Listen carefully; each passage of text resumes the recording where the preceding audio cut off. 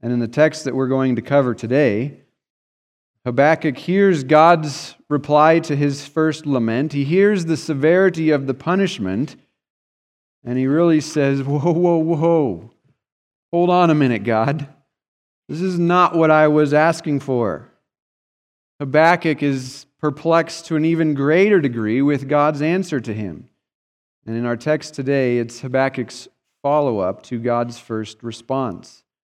So if you're in Habakkuk, we're going to begin reading in verse 12 and go through chapter 2, verse 1. Habakkuk, in reply to God's announcement of severe judgment, says, "Are you not from everlasting, O Yahweh, or O Lord my God, my Holy One? We shall not die. O Lord, you have ordained them as a judgment, and you, O Rock, have established them for reproof.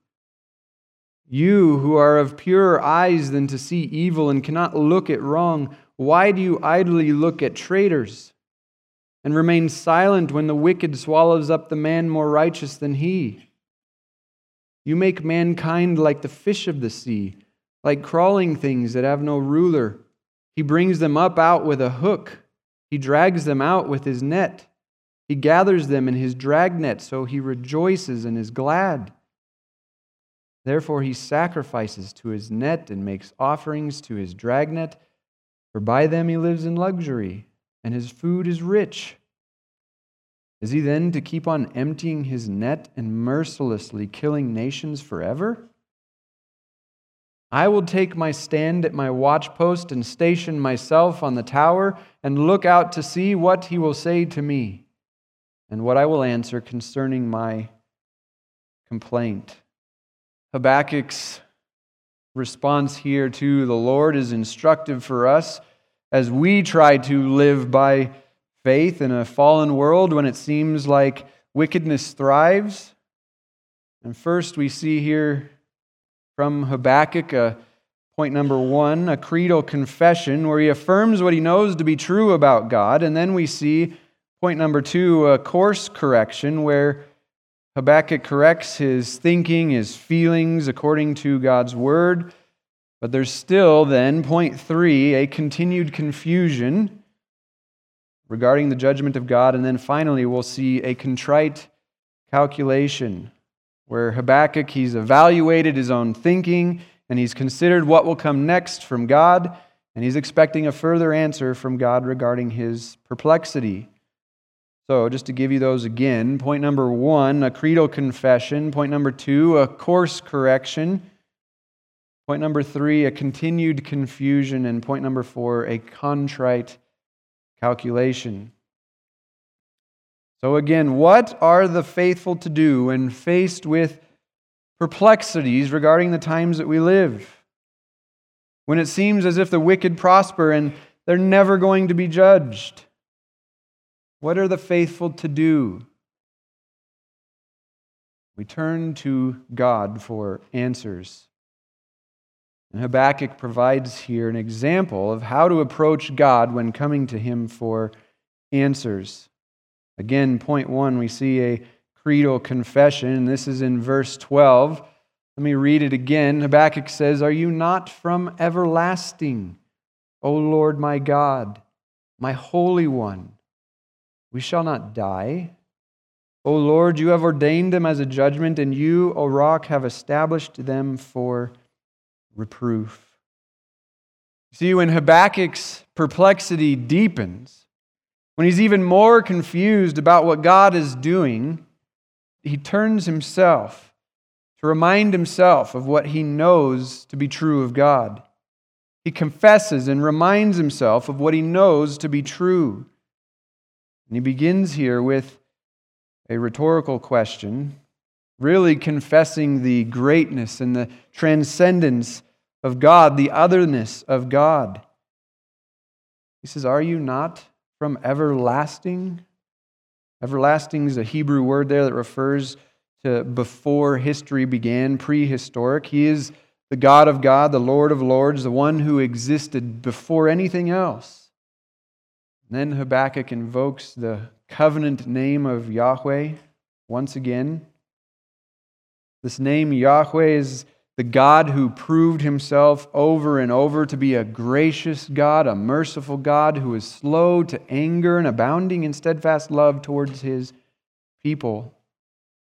And with the double usage of this word in verse 1, it seems to be an emphasis on God's personal character, who he is. And Habakkuk affirms what he knows to be true of God from reading the Old Testament, that he is a merciful God, slow to anger. He verbalizes that here. He confesses that here. He affirms it. This is how we know Habakkuk is faithful. Because he begins not with what he's unhappy about or perplexed about, but he's centering his thoughts on the one that he knows can do something about it. The one that he knows is the true God. And in faith, he then reasons from there. Regarding the covenant name of God, Barker and Bailey in their commentary, they say this, and I quote, Habakkuk used the covenant name of God in his address. The I am who I am, from Exodus 3:14, is the God who promised to be with his people. As God has been in the past, he will be in the future. The covenant name indicated eternal faithfulness and should elicit confident dependence from those who call on the name of the Lord. And so Habakkuk, he is confessing his confident faithfulness in Yahweh. He's using this name, invoking this name to show that he still has confidence in Yahweh's faithfulness, even after he has just declared that he's going to exile Judah and destroy Jerusalem. So we see Habakkuk's faithfulness, his confidence in Yahweh in the midst of such a horrible announcement of judgment. But after using these transcendental terms, Habakkuk uses the personal pronoun my twice. He says, my God and my Holy One. And there's a bit of a oxymoronic element or a paradoxical element here, because the word he uses for God is El Elohim, which refers to the mighty one of the universe, who is all-powerful, who sits enthroned above the earth. He invokes the name of Holy One, who is totally set apart from all creation. Both of these words are picturing God as transcendent, high above him. The mighty God who sits enthroned above the earth, the Holy One who is totally other from his creatures. These transcendent references, Habakkuk says, he uses them, and then he says, but he is mine. He is my God, my Holy One. He's expressing his faith and his confidence in his God, though he does not understand. There's a couple other things to note here as well. First, Habakkuk is humbling himself before God. He is not saying, you know what, God, I've got a bone to pick with you about the lot in life that I have received. He's humbly approaching his transcendent God in a very personal, imminent way. He is mine. And the second aspect of this is that Habakkuk, his faith is revealed. Habakkuk draws near to God instead of backing away from him. What do believers do when they are hit with the full force and the reality of God's judgment? What do unbelievers do with the God of the Old Testament? They say things like, God of the Old Testament seems like a tyrant. He just violently destroys anybody who crosses him or anybody who disobeys him. Many, even professing Christians, say, my God would never do that. And they point to the Old Testament.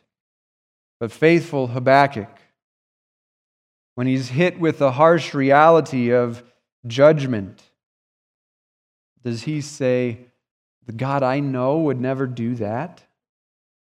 No, he does not. In the face of horrific judgment, Habakkuk draws near to God and clings to him with the phrase, my God, my Holy One. Habakkuk is also confessing that Yahweh remains righteous in pouring this judgment out upon his people. He's blameless. And God's holiness draws the faithful in to fear him, while at the same time the unfaithful are driven away to their peril by saying, I can't believe in a God who would do that. Such unbelief, these unbelievers, they make themselves the judge of what is right and wrong. The faithful, however, tremble before God, trusting in his good hand of judgment even when they don't understand it. And that's Habakkuk here, turning towards God. Even after hearing a horrendous judgment that God is about to bring on them, he turns to his God rather than away. And Habakkuk, in the next line, the third line of that verse, he seems to turn his focus off of God and onto the faithful. He says, we shall not die. But really, this is just another comment on Habakkuk's faith and trust in Yahweh. One commentator, Michael Shepard, says of this, and I quote, the intended statement in this half verse, that's where he says, we shall not die. The intended statement in this half verse seems to be that God's true people, those who believe, will not die precisely because their God has always existed and remained faithful. Thus, there's a clear distinction of three groups in this passage: the true people of God, wicked Judeans, and the foreign nation. And the statement, we shall not die, is a statement of Habakkuk's ultimate confidence in God, even if the temporary future looks bleak. And from a theological standpoint,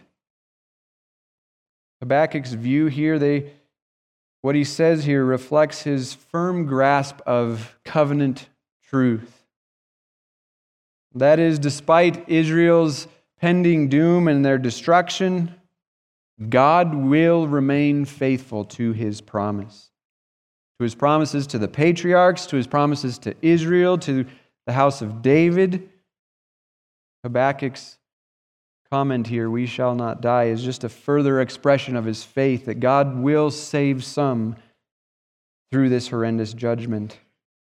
He continues to believe that Yahweh will keep his covenants. Habakkuk trusts, even being exiled to another land, Israel being plucked out of the land, he believes that Yahweh will remain faithful and preserve a remnant of his people and keep his covenants. And with a second invocation of the personal name of Yahweh, he says, O Yahweh, you have ordained them as a judgment. As a judgment there is actually immediately following the name of Yahweh, but the translators change it, otherwise it sounds like Yoda. It literally reads, O Yahweh, as a judgment you have ordained them. And this is the same word used in verses 4 and 7, where Habakkuk said, justice never goes forth. He recognizes that justice is coming forth from God in the form of the Chaldeans. In other words, Habakkuk believes the unbelievable report of what God is going to do. And then he confesses his trust in God's word, that he ordained them as a judgment. And even as hard of a truth to accept as God destroying your beloved nation, he believes God, that is word. Habakkuk next uses another word that is commonly used to refer to God. He says, and you, O rock, have established them for reproof. Rock is used as metaphorically throughout Scripture, commonly to refer to God, meaning a place of protection, safety, and refuge. And John Hartley says of this, and I quote, Yahweh is a rock, not in being represented as an idol carved from stone, but in that he is totally reliable, He is a sure source of strength, and He endures throughout every generation. And another commentator says, the image of God is as a rock conveys His faithfulness to protect and establish His people. The Lord is the immovable rock on whom all our hopes are safe and secure. And again here, Habakkuk seems to be using paradoxical language, like my Holy One. Yahweh was their immovable rock in whom all their safety and security was. It is in Yahweh, this one, Yahweh, who is their safety and security. He is the one who is bringing the Chaldeans to destroy them. This is like saying, my head of security for my house, for my estate, he went out and he found some robbers to break into my house and ransack it and take my children away. He's invoking that name rock, saying Yahweh is all our safety and security. And yet this is the one bringing these people against us. So there's this apparent contradictions in terms here. Do you see why Habakkuk would be so perplexed? What Habakkuk is confessing that he doesn't quite understand is that Judah's source of security is bringing the destroyer against them personally. And though he does not fully understand how to reconcile these two things, he does know in part why God's doing it. We talked about this last week, and it's in this very verse. He established them for reproof. See, God is a gracious God who desires to turn people away from their foolish sin. And sometimes, maybe you can identify with this, sometimes some people need to be hit over the head really, really hard for God to get their attention. God had sent prophet after prophet after prophet calling Israel to repent, and they didn't. So this is God's gracious way of turning them away from their sin. Habakkuk understands this here. Yahweh is graciously sending this judgment to turn the wicked Judah back to Him. Habakkuk understands that Yahweh does have the good of His people in mind. He says it's established. It's a word that refers to laying a permanent foundation. It's used in Isaiah 28, verse 16, to speak of the cornerstone of the faith, essentially Christ as the cornerstone of the faith. Psalm 119 says God's word is established from eternity.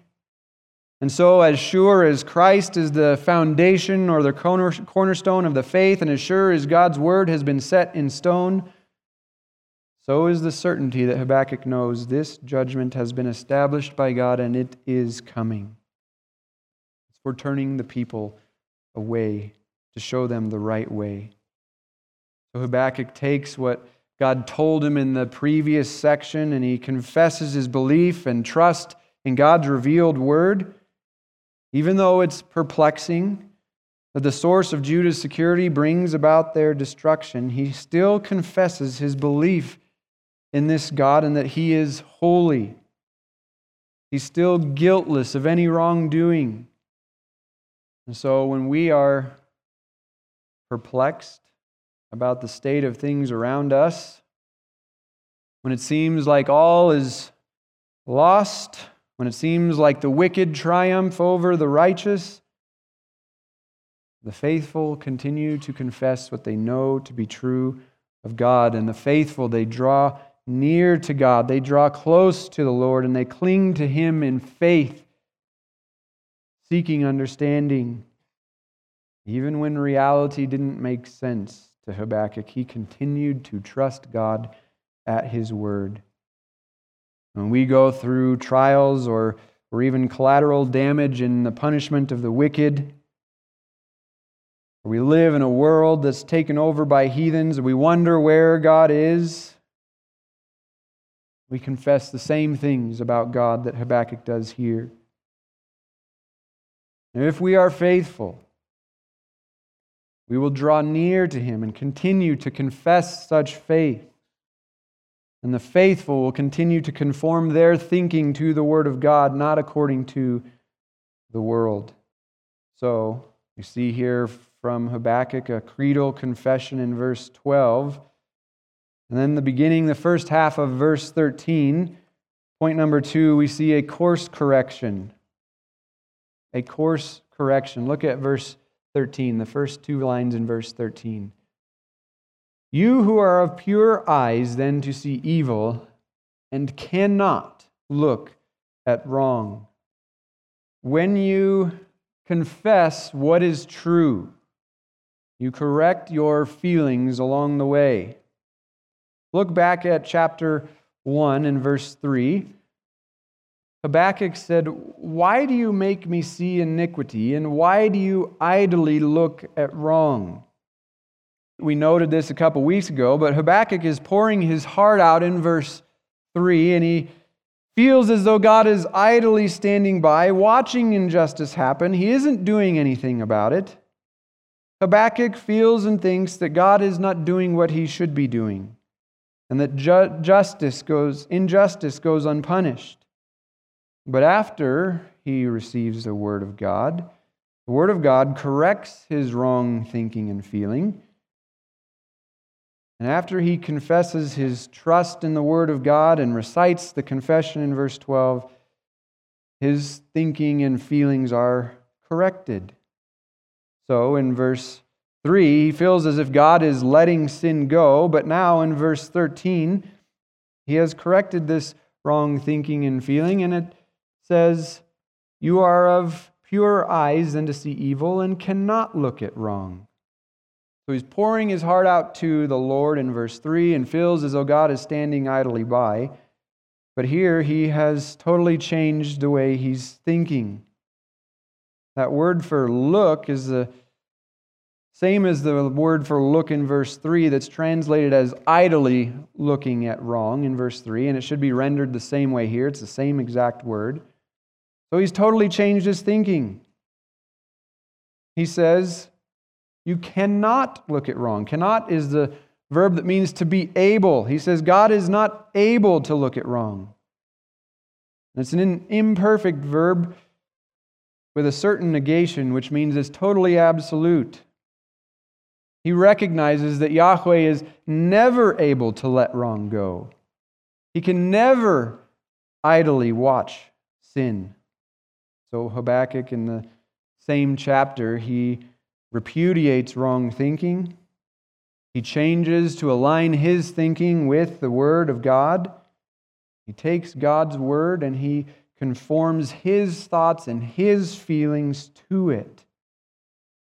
There's a very important principle that I want to stop and expose here, and that is if you change your thinking, your feelings will follow suit. Americans are a very emotive people, especially younger generations. And they're often taught from the world around them that whatever they feel is true, and their emotions are the most accurate gauge of what is real and true. And that one should not, you particularly should not and cannot control your feelings. And if anything, it would be inauthentic to try to change your feelings, and certainly harmful to ask someone else to change their feelings. Listen, as Christians, we are commanded to think and to feel according to God's Word. Jesus commands your feelings. If Jesus is the Lord, if He is sovereign and Lord over every aspect of your being, He commands you to feel a certain way just as He commands you to think a certain way. For evidence of this, what is the greatest commandment? Deuteronomy 6:5 is repeated by Jesus Himself in Matthew 22:37. Love the Lord your God with all your heart and with all your soul and with all your mind.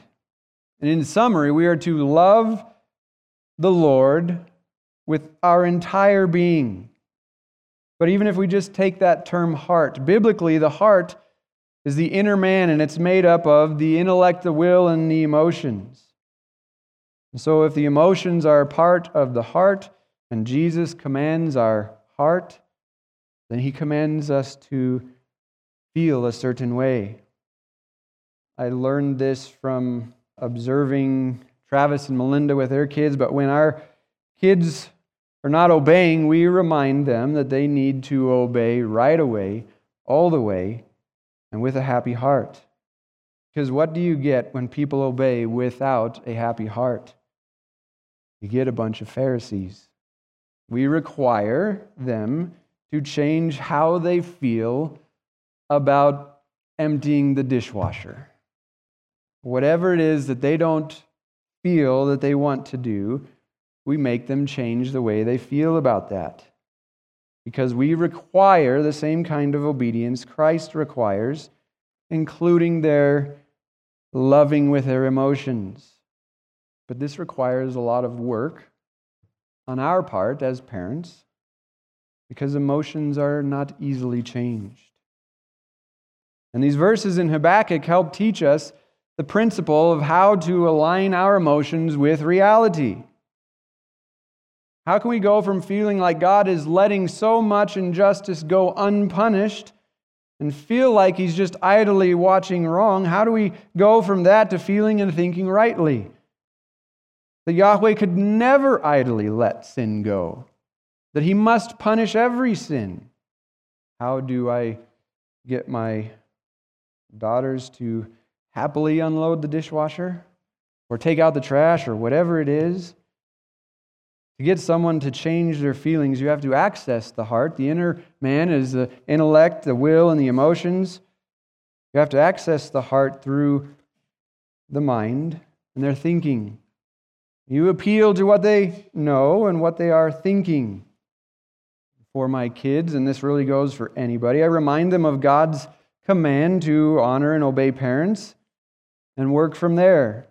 Appeal to them from the authority of God. And when they understand God's good command and they still aren't happy about it, I continue to appeal to their thinking. You aren't happy to empty the dishwasher? Are you happy to have clean dishes? Would you like me to put all your food outside on the sidewalk for you to eat off of? Remind them of all the good things the Lord has blessed us with, that they should be happy for, even if that means those good things don't clean themselves. Most of it entails the speaking of God's goodness and how he has poured his goodness out upon us. Most notably in the salvation that he has provided for us. Sometimes this process takes minutes, sometimes much, much longer, because emotions are not easily changed. But using the Word of God to correct thinking results in the change of emotion. The inner man, made up of the intellect, will, and emotions, they're all tied together, and when you change someone's thinking, their will changes, their decisions change, and their emotions change. And here in Habakkuk, Habakkuk is doing what we would call, he's counseling his own heart. He's a biblical counselor to himself. He's confessing what he knows to be true in order to keep thinking correctly. When he feels that God is doing nothing, he reminds himself of God's holiness, that he cannot endure wrong. When he struggled with the fact that his source of security, the rock of Israel, was bringing an enemy to destroy his town, he didn't doubt Yahweh's promises, but he trusted that he purposed good through this process. Psalm 15 speaks of the one who's a true believer, and such a one is characterized by speaking the truth in his heart.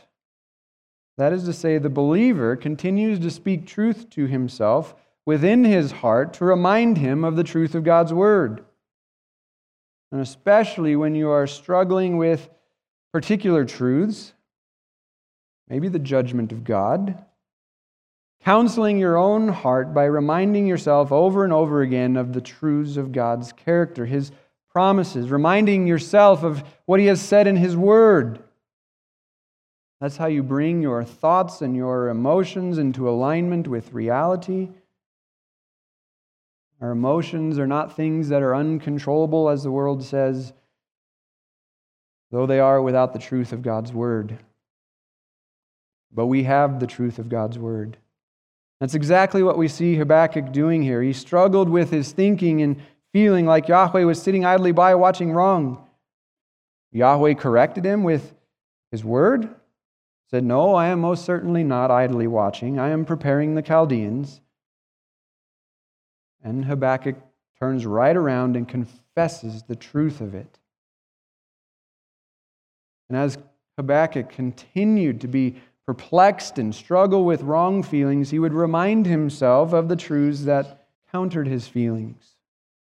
And as believers, it is a very important principle to learn that if we submit our thinking to the Scriptures, if we embrace it wholeheartedly, our decisions and our emotions follow suit. Wrong emotions spring from wrong thinking, and right thinking produces right emotions. So we saw Yahweh's word evoked a faithful creedal confession from Habakkuk, followed by a course correction in his thinking and emotions. But even with the answer he received from the Lord, there was still, point number 3, a continued confusion. A continued confusion. He trusted the Lord at His word, but he was still confused as to how God could do this. And so, after he corrects his thinking, he still pours out his perplexity to the Lord in a humble way. Look at the second half of verse 13 through 17. "Why do you idly look at traitors and remain silent when the wicked swallow up the man more righteous than he? You make mankind like the fish of the sea, like crawling things that have no ruler. He brings them all up with a hook. He drags them out with his net. He gathers them in his dragnet. So he rejoices and is glad. Therefore he sacrifices to his net and makes offerings to his dragnet, for by them he lives in luxury and his food is rich. Is he then to keep on emptying his net and mercilessly killing nations forever?" So Habakkuk's perplexity here is that he totally believes the report that God has given him, that God is bringing them upon Judah for judgment, and he's asking, is this just the perpetual state of humanity from here on out, and in particular for Israel? So Habakkuk, he's corrected his thinking, but he's still struggling. He's perplexed and feels like there's a contradiction with a holy God using a nation more wicked than Judah to judge Judah. And this is another truth that's good to remind ourselves of. We are going to correct our thinking and our feelings in one moment with the Word of God, while in the next we're still going to struggle to think rightly.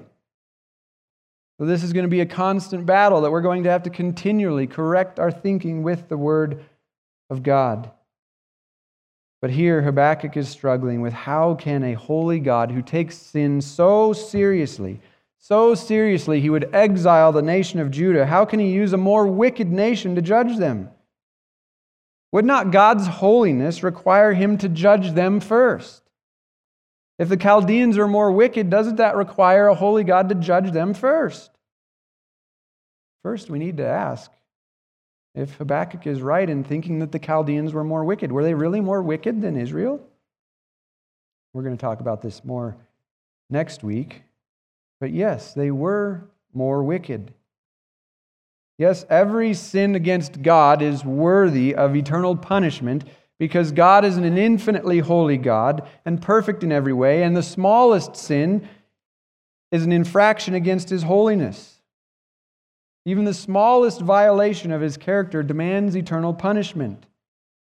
We mentioned this last week, James 2:10. If you just break the law, you fail the law in just one point, you've broken the whole thing.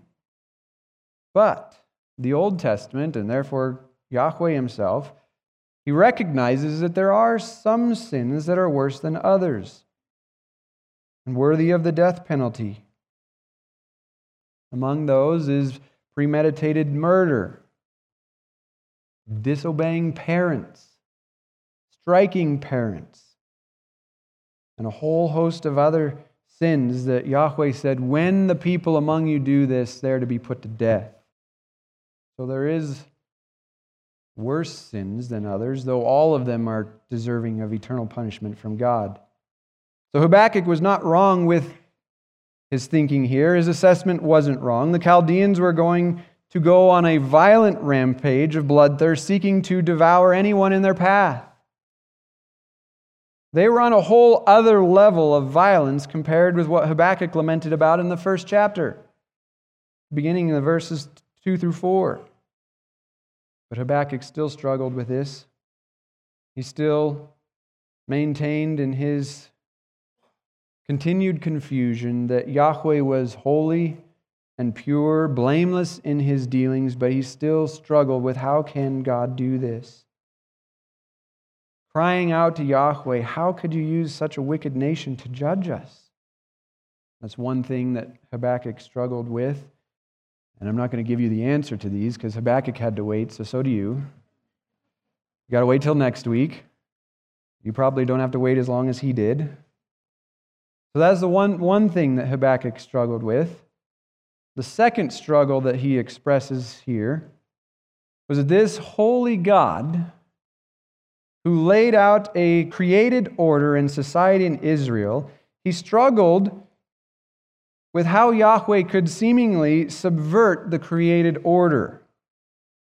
Look at verse 14 and then I'll explain this. He was struggling with what he saw was Yahweh subverting the created order. He says, you make mankind like the fish of the sea.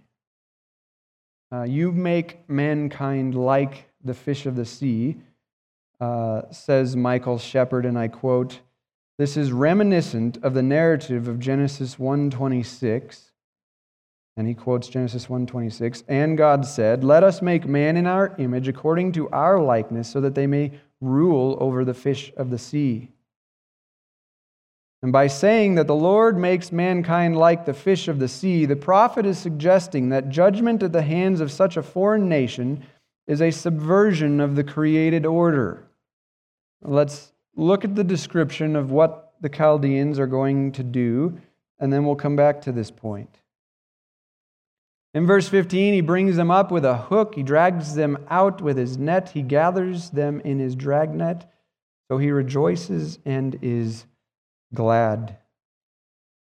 The hook, the net, the dragnet, they're all common tools for the fishermen, all designed to rake in the fish of the sea. And while a fisherman can certainly never get all of the fish, Habakkuk here speaks of this fisherman hooking all of the fish. That's how thorough they're going to be. They're going to scrape every last one of them out of the ocean. And the hook, and the net, the fishing net, the dragnet, they all refer to the means which the Chaldeans employ in order to subdue and destroy the nations. Luther interprets it this way. He says, these hooks, nets, and fishing nets are nothing more than his great and powerful armies by which he has gained dominion over the lands and the people and brought home to Babylon the goods, jewels, silver, and gold, interest and rent of all the world. End quote. So they're gathering up all the goods, the jewels, the silver, the riches of the world. As we noted last week, it's to the ends of the earth. That word for gathers there is the same word in verse 9, referring to the Chaldeans gathering captives like sand. The Chaldeans are going to raid the world and dominate all lands and peoples and take the wealth, including the people, as slaves back to Babylon. And as this great enemy does, he rejoices and is glad. In the ESV it says so. It's probably better understood as a therefore, taking into account that they're the dominant power, they have all the world's goods, therefore they rejoice and are glad. And rejoices is in the present tense, at least in the ESV, because it's an imperfect indicating continual rejoicing. This word denotes being glad or joyful with the whole disposition of the person, with the heart, the eyes lighting up, the soul. And glad is another word that's most often translated as rejoice, but it means to shout in exultation. It's predominantly used in the Psalms, referring to rejoicing in song. And so these people, based on all their conquering, all of their conquests, and all of the riches that they have gathered in, they're rejoicing with their whole being, singing out their praises to their God. Therefore, the logical next step in verse 16, he sacrifices to his net and makes offerings to his dragnet. For by them he lives in luxury and his food is rich. So the word sacrifices there refers to slaughtering an animal. Offerings refers to the incense that they would burn to rise up to please the senses of the gods. But one commentator notes, he says, each time these two verbs are used together, it is invariably involving pagan worship in an almost fixed formula of condemnation. Therefore, simply by his choice of words, Habakkuk is condemning the Babylonian practice as idolaters. I mean, that was back in Leviticus when I was listing things that people should be put to death for. Idolatry is one of them. Habakkuk is just listing here all the reasons that these people should be put to death before the Judeans. They're inherently wicked. They've done so many things to violate God's law that deserve death. And it's by all of these violent things that he lives in luxury. Luxury, it's an adjective in the Hebrew which is used to convey the idea of prosperity and well-being. And a close synonym is that next word down there. His food is rich, luxury and rich. Close synonym, that synonym bari, has reference to physical fatness and also to well-being. So you have a picture here of a ruthless, tyrannical nation whose worship is based on destroying more and more societies and people. Their worship requires them to continue to cut down nations like they're harvesting a field. And Judah is just one of those many fields or lakes that are going to be fished out completely. And because Habakkuk sees this threat, and the Chaldeans, obviously, their desires to continue to conquer, to satisfy their own desires and hunger, he asks in verse 17, is he then to keep on emptying his net and mercilessly killing nations forever? Yahweh revealed, we mentioned this last time, that the Chaldeans cannot be stopped. No king or ruler can stop them. No fortified city can stop them. No fortress can stop them. And Habakkuk is perplexed here and asks if this is going to be an ongoing state where the whole world is under the oppression of a tyrannical ruler, even a nation state as Babylon. And the reason Habakkuk is struggling to accept this is because it is a subversion of the created order. God created man in His image and told them to be fruitful and multiply, to rule over the creation, subduing it for the good of their flourishing. And a tyrannical ruler who treats mankind like the lower creation, raking men in like fish in order to continue advancing his own might and self-worship, is a reversal of how God designed things to be. God created man to live in a society where he was free to rule creation, to flourish, to be fruitful. After the fall, He set up societies where men were free to flourish under the law, particularly in the Old Testament, with God as their king, and even establishing governments to punish the wicked so that the righteous could flourish. Habakkuk was struggling with the fact that God's judgment was going to subvert the created order and that they were going to be enslaved and oppressed. I mean, just imagine God prophesying, He doesn't do this anymore, but prophesying that this nation was going to go back to slavery, and people were going to be subjected to slavery. And we all recognize the horrendous and inhumane nature of that. And Habakkuk here is told by God he's taking his beloved people and enslaving them. How can part of God's judgment be to subvert the created order like that? How can God bring something about that violates his good design in creation? And I just want to draw a parallel to our time, really, in order to say that there's just really nothing new under the sun. The people of Habakkuk's day were subverting the created order, rebelling against God, turning things upside down. And really, in the same way, our country has been handed over to her sins, just like Judah was in Romans 1. All men are, and God sent conquerors into our land, just like he did the Chaldeans into their lands. But in our land, it's in the form of wicked ideologies. As they conquer hearts, the created order is subverted. And we can have the same lament here as Habakkuk. We look around, we see men and women inverting the created order, confused as to what men and women are. We can lament the same thing Habakkuk does here. Is there any end to those caught in its net?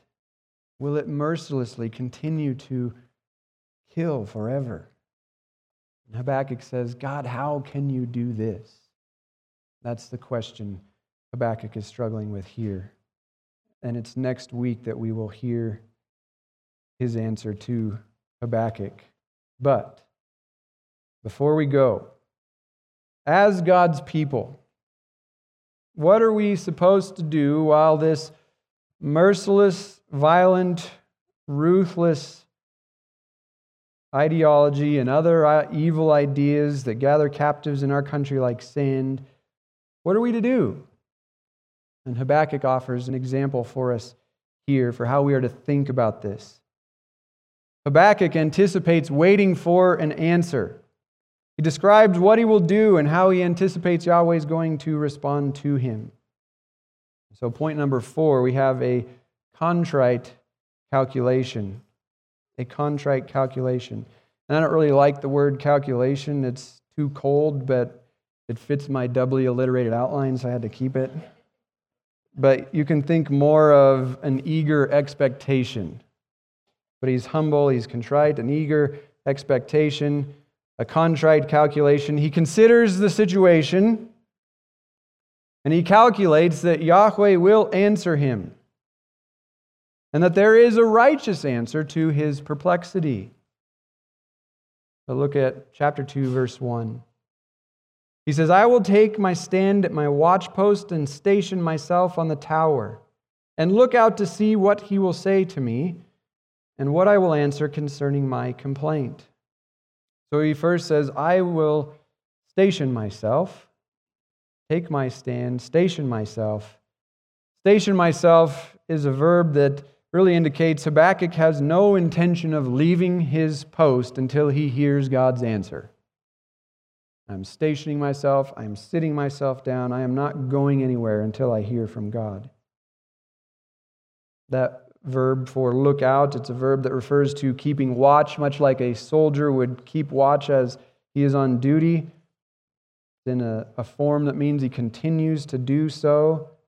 He's intently looking. He's continually looking, setting his eyes on the Lord, waiting for his answer. There's a couple observations we can make from this verse. First, Habakkuk was eager to hear Yahweh's answer to his problem. He was expecting an answer, and he is eager to hear it. He waited with eager anticipation, looking intently for it. He believed there was an answer, and he was going to find it. Are you perplexed concerning the world you live in?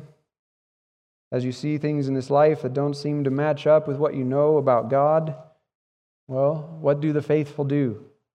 They position themselves, they station themselves to look intently for the answer to their questions. Only we don't sit on a tower waiting for Yahweh to give us the answer, like Habakkuk. We have the full counsel of God's Word right here. All the answers we need to the questions in this life are in this book.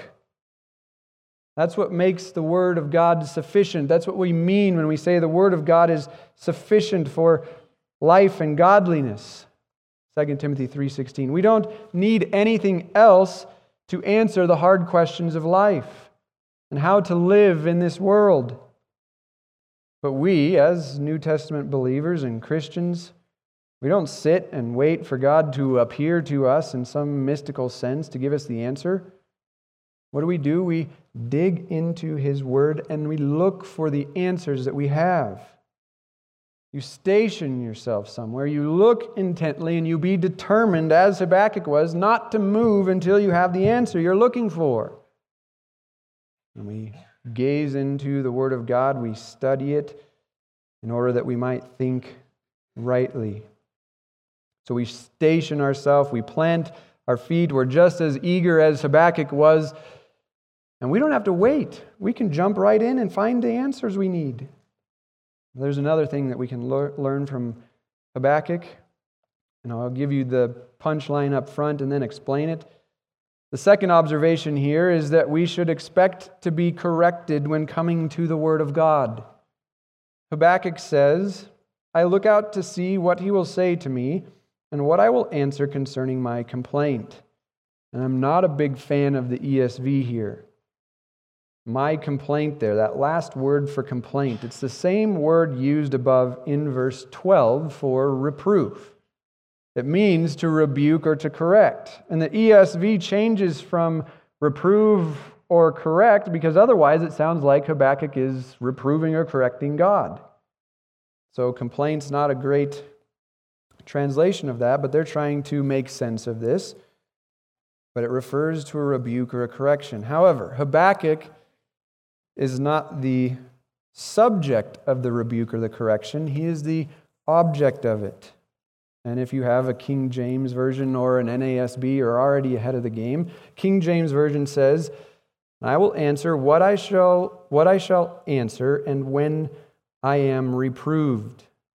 And the NASB says, when I am reprimanded.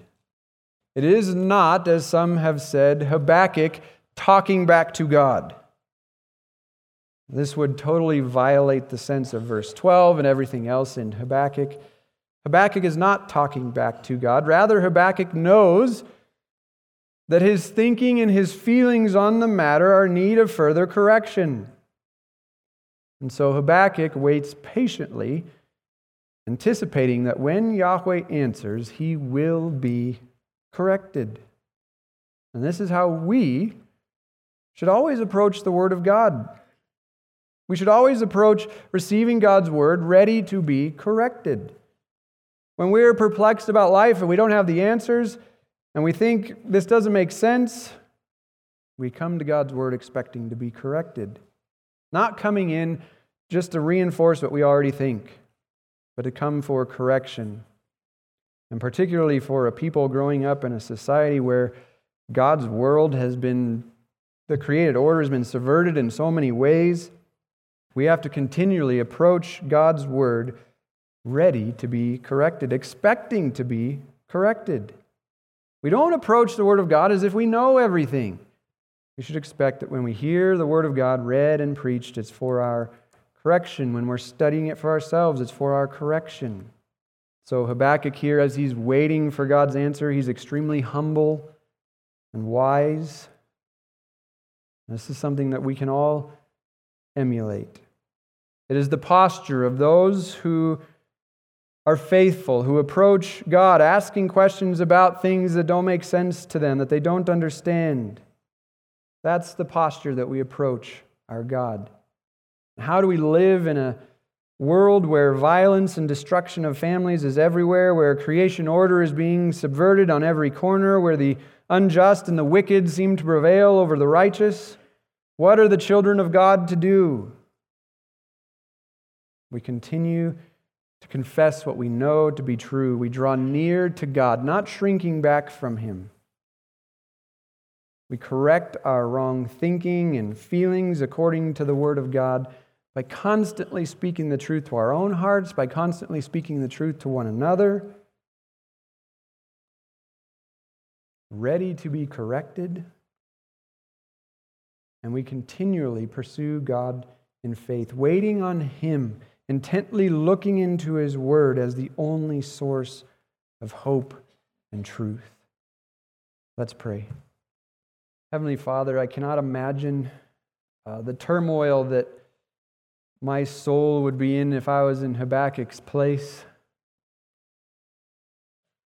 hearing the horrendous judgments that you have in store for him and his nation, and no doubt his family and friends, the weight that would be on the soul, the struggle that would be, thinking that you are the rock of Israel, the source and security, and yet that's you who has brought this upon them. And yet Habakkuk is faithful. He cries out to you, but you correct him, and he receives your correction. He takes what you say to him, and he repeats it to his own heart, that you are a good God who does all things for your glory and for the good of those who love you. And may we as believers in this life, when we are perplexed, when we struggle in life, may that just be a constant refrain in our own hearts of reminding ourselves that you are a good God who does good. And your concern is for your glory and the good of your people. And as we struggle with things that are happening in our life, I pray that we would turn to your word, that you would, by your Spirit, guide us to the answers we're looking for and the things that we need to hear for our own minds and hearts to be corrected. And we pray, Lord, that we would be faithful, that we would not, no one sitting here today would turn and say, my God would never do such a horrible thing, as we see his judgment. But rather, may we be like Habakkuk, who only draws near to you and clings to you more and more. We pray this in Jesus' name. Amen.